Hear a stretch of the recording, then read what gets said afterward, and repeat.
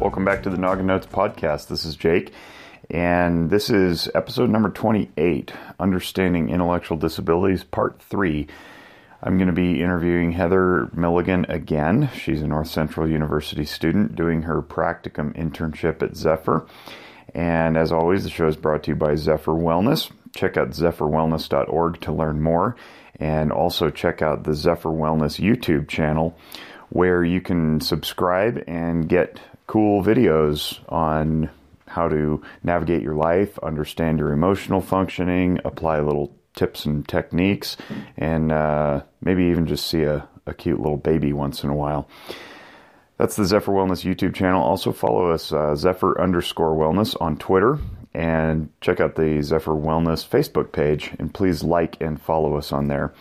Without further delay, this is episode number 28 of Noggin Notes, and it's Understanding Intellectual Disabilities, Part 3. Hope you enjoy it.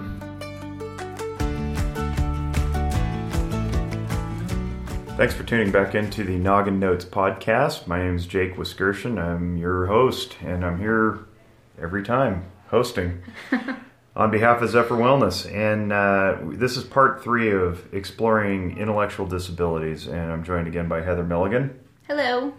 Thanks for being here. Thanks for taking time to do this and letting us pick your brain, because you are the resident expert in this area. And I know we're not really allowed to use that term in our field because that's reserved for the courtroom, and judges appoint experts. We don't appoint ourselves as experts, but you do have a level of experience in here that grants a lot of credibility to this field, and I appreciate you taking the time. So part 1, we talked about the definition of an intellectual disability. It's more of a structural deficiency in the brain, something that's more or less perceived as permanent, as opposed to mental disorder, which is more or less overcomable. And we've evaluated the two and compared them. In part 2, we talked about treatment and how we surround people with resources and how we identify folks with intellectual disabilities. And now in part 3, we want to talk about what happens to people living with intellectual disabilities after they leave the school system, because that's where a lot of the resources are. They're in the form of the academic environment. And as we mentioned, in the United States anyway, when a person turns 18, they are given full legal capacity to enter into contracts and sign documents. For the most part, you're still not technically allowed to drink alcohol in most places or smoke marijuana where that's legal, but you can vote, and you can sign a lease agreement, and you can do all sorts of stuff. You can get married. So tell us, Heather, what happens through the childhood experience with the child who has the intellectual disability and the family caring for them, and then what happens as they go through this process into adulthood and so forth? I think with any adulthood transition, there's an expectation that you'll be more independent than you were when you were a child. Oh, yeah, just like that, right? Magically, yeah. Boom, yep. And I snap my fingers. You hit 18 and you are fully capable of doing anything and everything. Yep. Yeah, weren't you? Kind of funny story, actually. I remember asking one time where my guardianship paperwork was. Like, I'm 18, so I get guardianship paperwork, right? Like, I'm my own guardian. Because you've been working in this population for some time, and that was familiar to you, this guardianship paperwork. Right, and there's not in real life, so kind of naive, funny story. That is really funny, and I'm glad. Thank you for sharing that. It humanizes you. You're not this high on a hill person who's clearly in charge of her life. You also make mistakes. Thank you for. I may have just lost my expert position, but we're going with it. We'll end the podcast. No, I'm just kidding. So you didn't get your guardianship paperwork. I didn't. But that is, I'm guessing, something that does happen. That is something that happens. When we turn 18, we become adults, and we graduate high school, and then we're just expected to carry all of that education and experience into adulthood and know what to do with it. And I think that timeline is somewhat extended for a person with intellectual disability. They have the option to remain in the education system until they're 22, at least in the state of Nevada. 21 and 364 days, right? Something like up to the 22nd birthday. Right. Yeah. Like their graduation isn't necessarily in June. Right. If they choose to remain in the education system. Mm-hmm. After that, life kind of changes. There's some options. And this is all dependent upon the the spectrum and where they land on that continuum of mild to severe. Certainly, and family support and access to life, just like you or I might. You know, some of us go to Harvard and some of us go to North Central University. Are you not saying that North Central University is like Harvard? Not exactly, okay. right? I love North Central, by the way. I do too. Hi, Dr. Kennedy. But I'm not Ivy League. Right. No, there is a difference for sure. Yeah. For sure. So it just depends, you know, when a person ages out of the education system or graduates from high school, whichever it might be for them, what their life looks like varies significantly. They might enter a vocational setting where they learn work skills, maybe under the trainer or the training of a supervisor or something of an informal coach or counselor. Who are these people that do the training? Where do they come from? The state-funded resources? State-funded resources, vocational rehabilitation, regional centers. Which are state-funded. Which are state-funded, again, in part state-funded. Right. Some of it's federal, I guess, too. True. So there's also habilitative programs where people who aren't necessarily interested or capable of working in a competitive job out in the community will go for day training.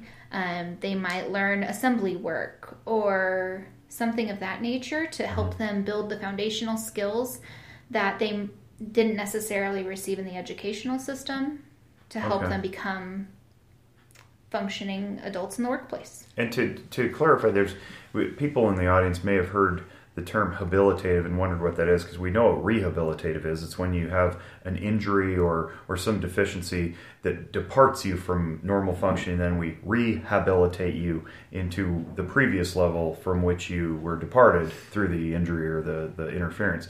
Habilitative services presume that the function was not there, and we're just trying to get you up to speed comparative to where you should be developmentally or chronologically. Yeah, I can't even be sure that habilitative is an actual word. I know that it's a Medicaid language, but it's teaching. Right. Yeah.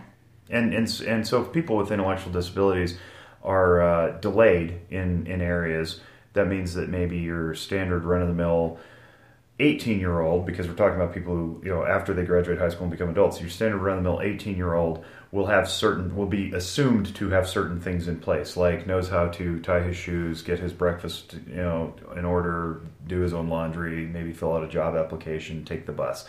And so an 18-year-old with an intellectual disability is delayed in that, and they may be functioning at a level of maybe a 13 or 14-year-old, and so habilitative resources are needed to catch that person up to wherever they need to be a fully functioning adult, quote unquote. And you can't see the air quotes that I'm putting up here, but a quote unquote adult by societal expectations. Right, and of course that's all up for debate too.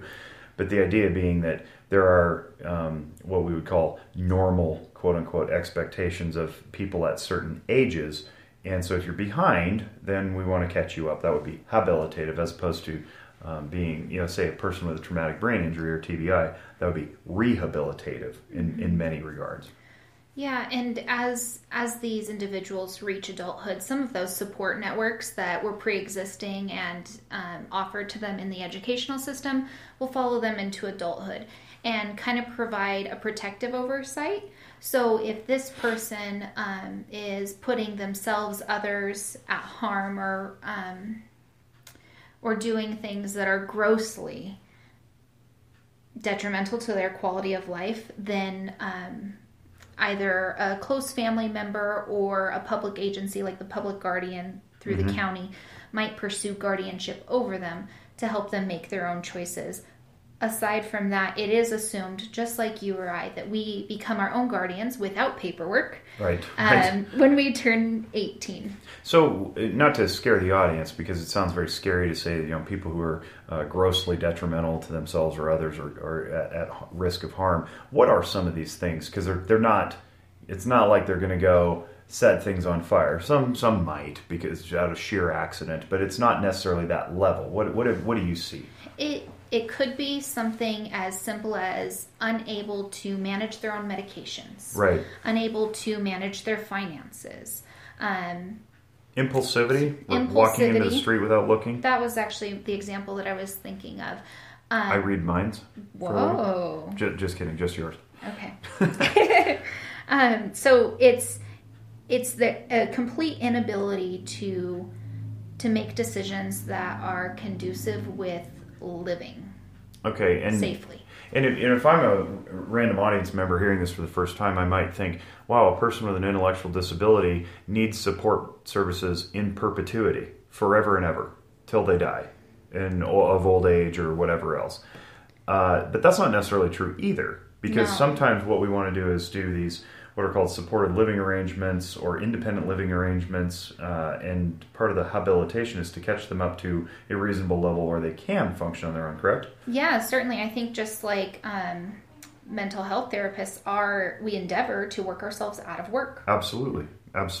And there is a percentage of the population that just never will, and we acknowledge that. But we don't want to take away hope either by simply branding someone and labeling them, saying, oh, little Johnny's never going to make it. And let's just, flood him with resources so he never has to either. So part of what you do with your company, as I understand it, is that you ideally you envision every individual you treat as having some possibility of improving, even if it's incrementally, throughout their lifespan. And we don't ever want to just warehouse people. Definitely. I think Jesse Lott has spoke to this in a previous podcast, and maybe not. Maybe I got this from supervision with him. But it speaks to a power differential. In our position as support teams, we innately have more power than the individual that we're supporting. And so without pairing that with empathy and compassion, we might actually do real harm by trying to protect another person. We could almost apply that to multiple systems, be they care systems, family systems, governmental systems, business and occupational systems. The people who, quote unquote, have the power do have a duty to have compassion and acknowledge that they're there to elevate and not simply contain or restrict, or, as you put it, keep people out of harm's way. Sometimes going into harm is a good thing because you learn where your limits are. We don't want to necessarily parade people into dangerous situations, but we want to educate along the way for sure. Right. I think that speaks again to maybe part one of this series where we spoke to dignity of risk. Mm-hmm. And that is, it's a neat phrase, by the way. I like that. Thanks. I'm sure I didn't make it up, but you can take credit if you'd like until somebody sues you. I'm not taking credit for this. So if I leave my purse in the shopping cart and someone walks away with it, I have the right to make that choice, whether it be positive or negative, and that doesn't mean that I cannot be my own guardian. It just means that I need to learn from my choices. And people with support teams are sometimes enabled by their support systems because they're cared for so well. Yeah. And so giving the people that we support the dignity of risk to have rights and pair that with responsibility. And some of those rights include the right to feel pain. Definitely. Like if you fail to budget correctly, or you lock your keys repeatedly in your car when you leave it. I may be projecting there, but sometimes I learn from my mistakes and sometimes I don't. I love the dignity of risk. I like honoring people's path. I like honoring their own dignity. I like all that stuff that you brought up. As we wrap up here, you look like you wanted to say something. Maybe I should pause and let you say it. No? Just taking a breath. Well, I really like to throw yield theory in there, right? And just meeting another person where they're at and how beautiful that is. And it's absolutely necessary as we interact with one another, whether we are dealing with a person with an intellectual disability in a care setting or running into someone we might not particularly like at the grocery store. Mm-hmm. And yield theory coming from? Dr. Christian Conti. Yes. More available at drchristianconti.com, or you can just Google yield theory. And I'm sure he'll appreciate you bringing that up. But we like to give attribution where it is due. So Thanks. I hope this was enlightening. As always, the Noggin Notes podcasts are supposed to be informative and useful, never a substitute for psychotherapy professionally, but we do appreciate the listening audience paying attention and tuning in and, education, because that's what Noggin Notes is here for. It's to educate and enrich your noggin on matters of mental wellness, and some of that is intellectual disability wellness as well. So thanks, Heather, for joining us, and appreciate your time in this 3-part series. And maybe we'll have you back someday. You did a good job. Thank you for letting me speak about what I'm passionate You for. clearly are. You clearly are, and I appreciate that. I appreciate your passion. I appreciate being part of the Zephyr team. And if you want to shoot us a question, info@zephyrwellness.org or info@nogginnotes.com are the ways to do that. On behalf of the Zephyr Wellness team, including Heather Milligan and the Noggin Notes guys, I wish you great mental wellness, and we will see you back next time. Thanks.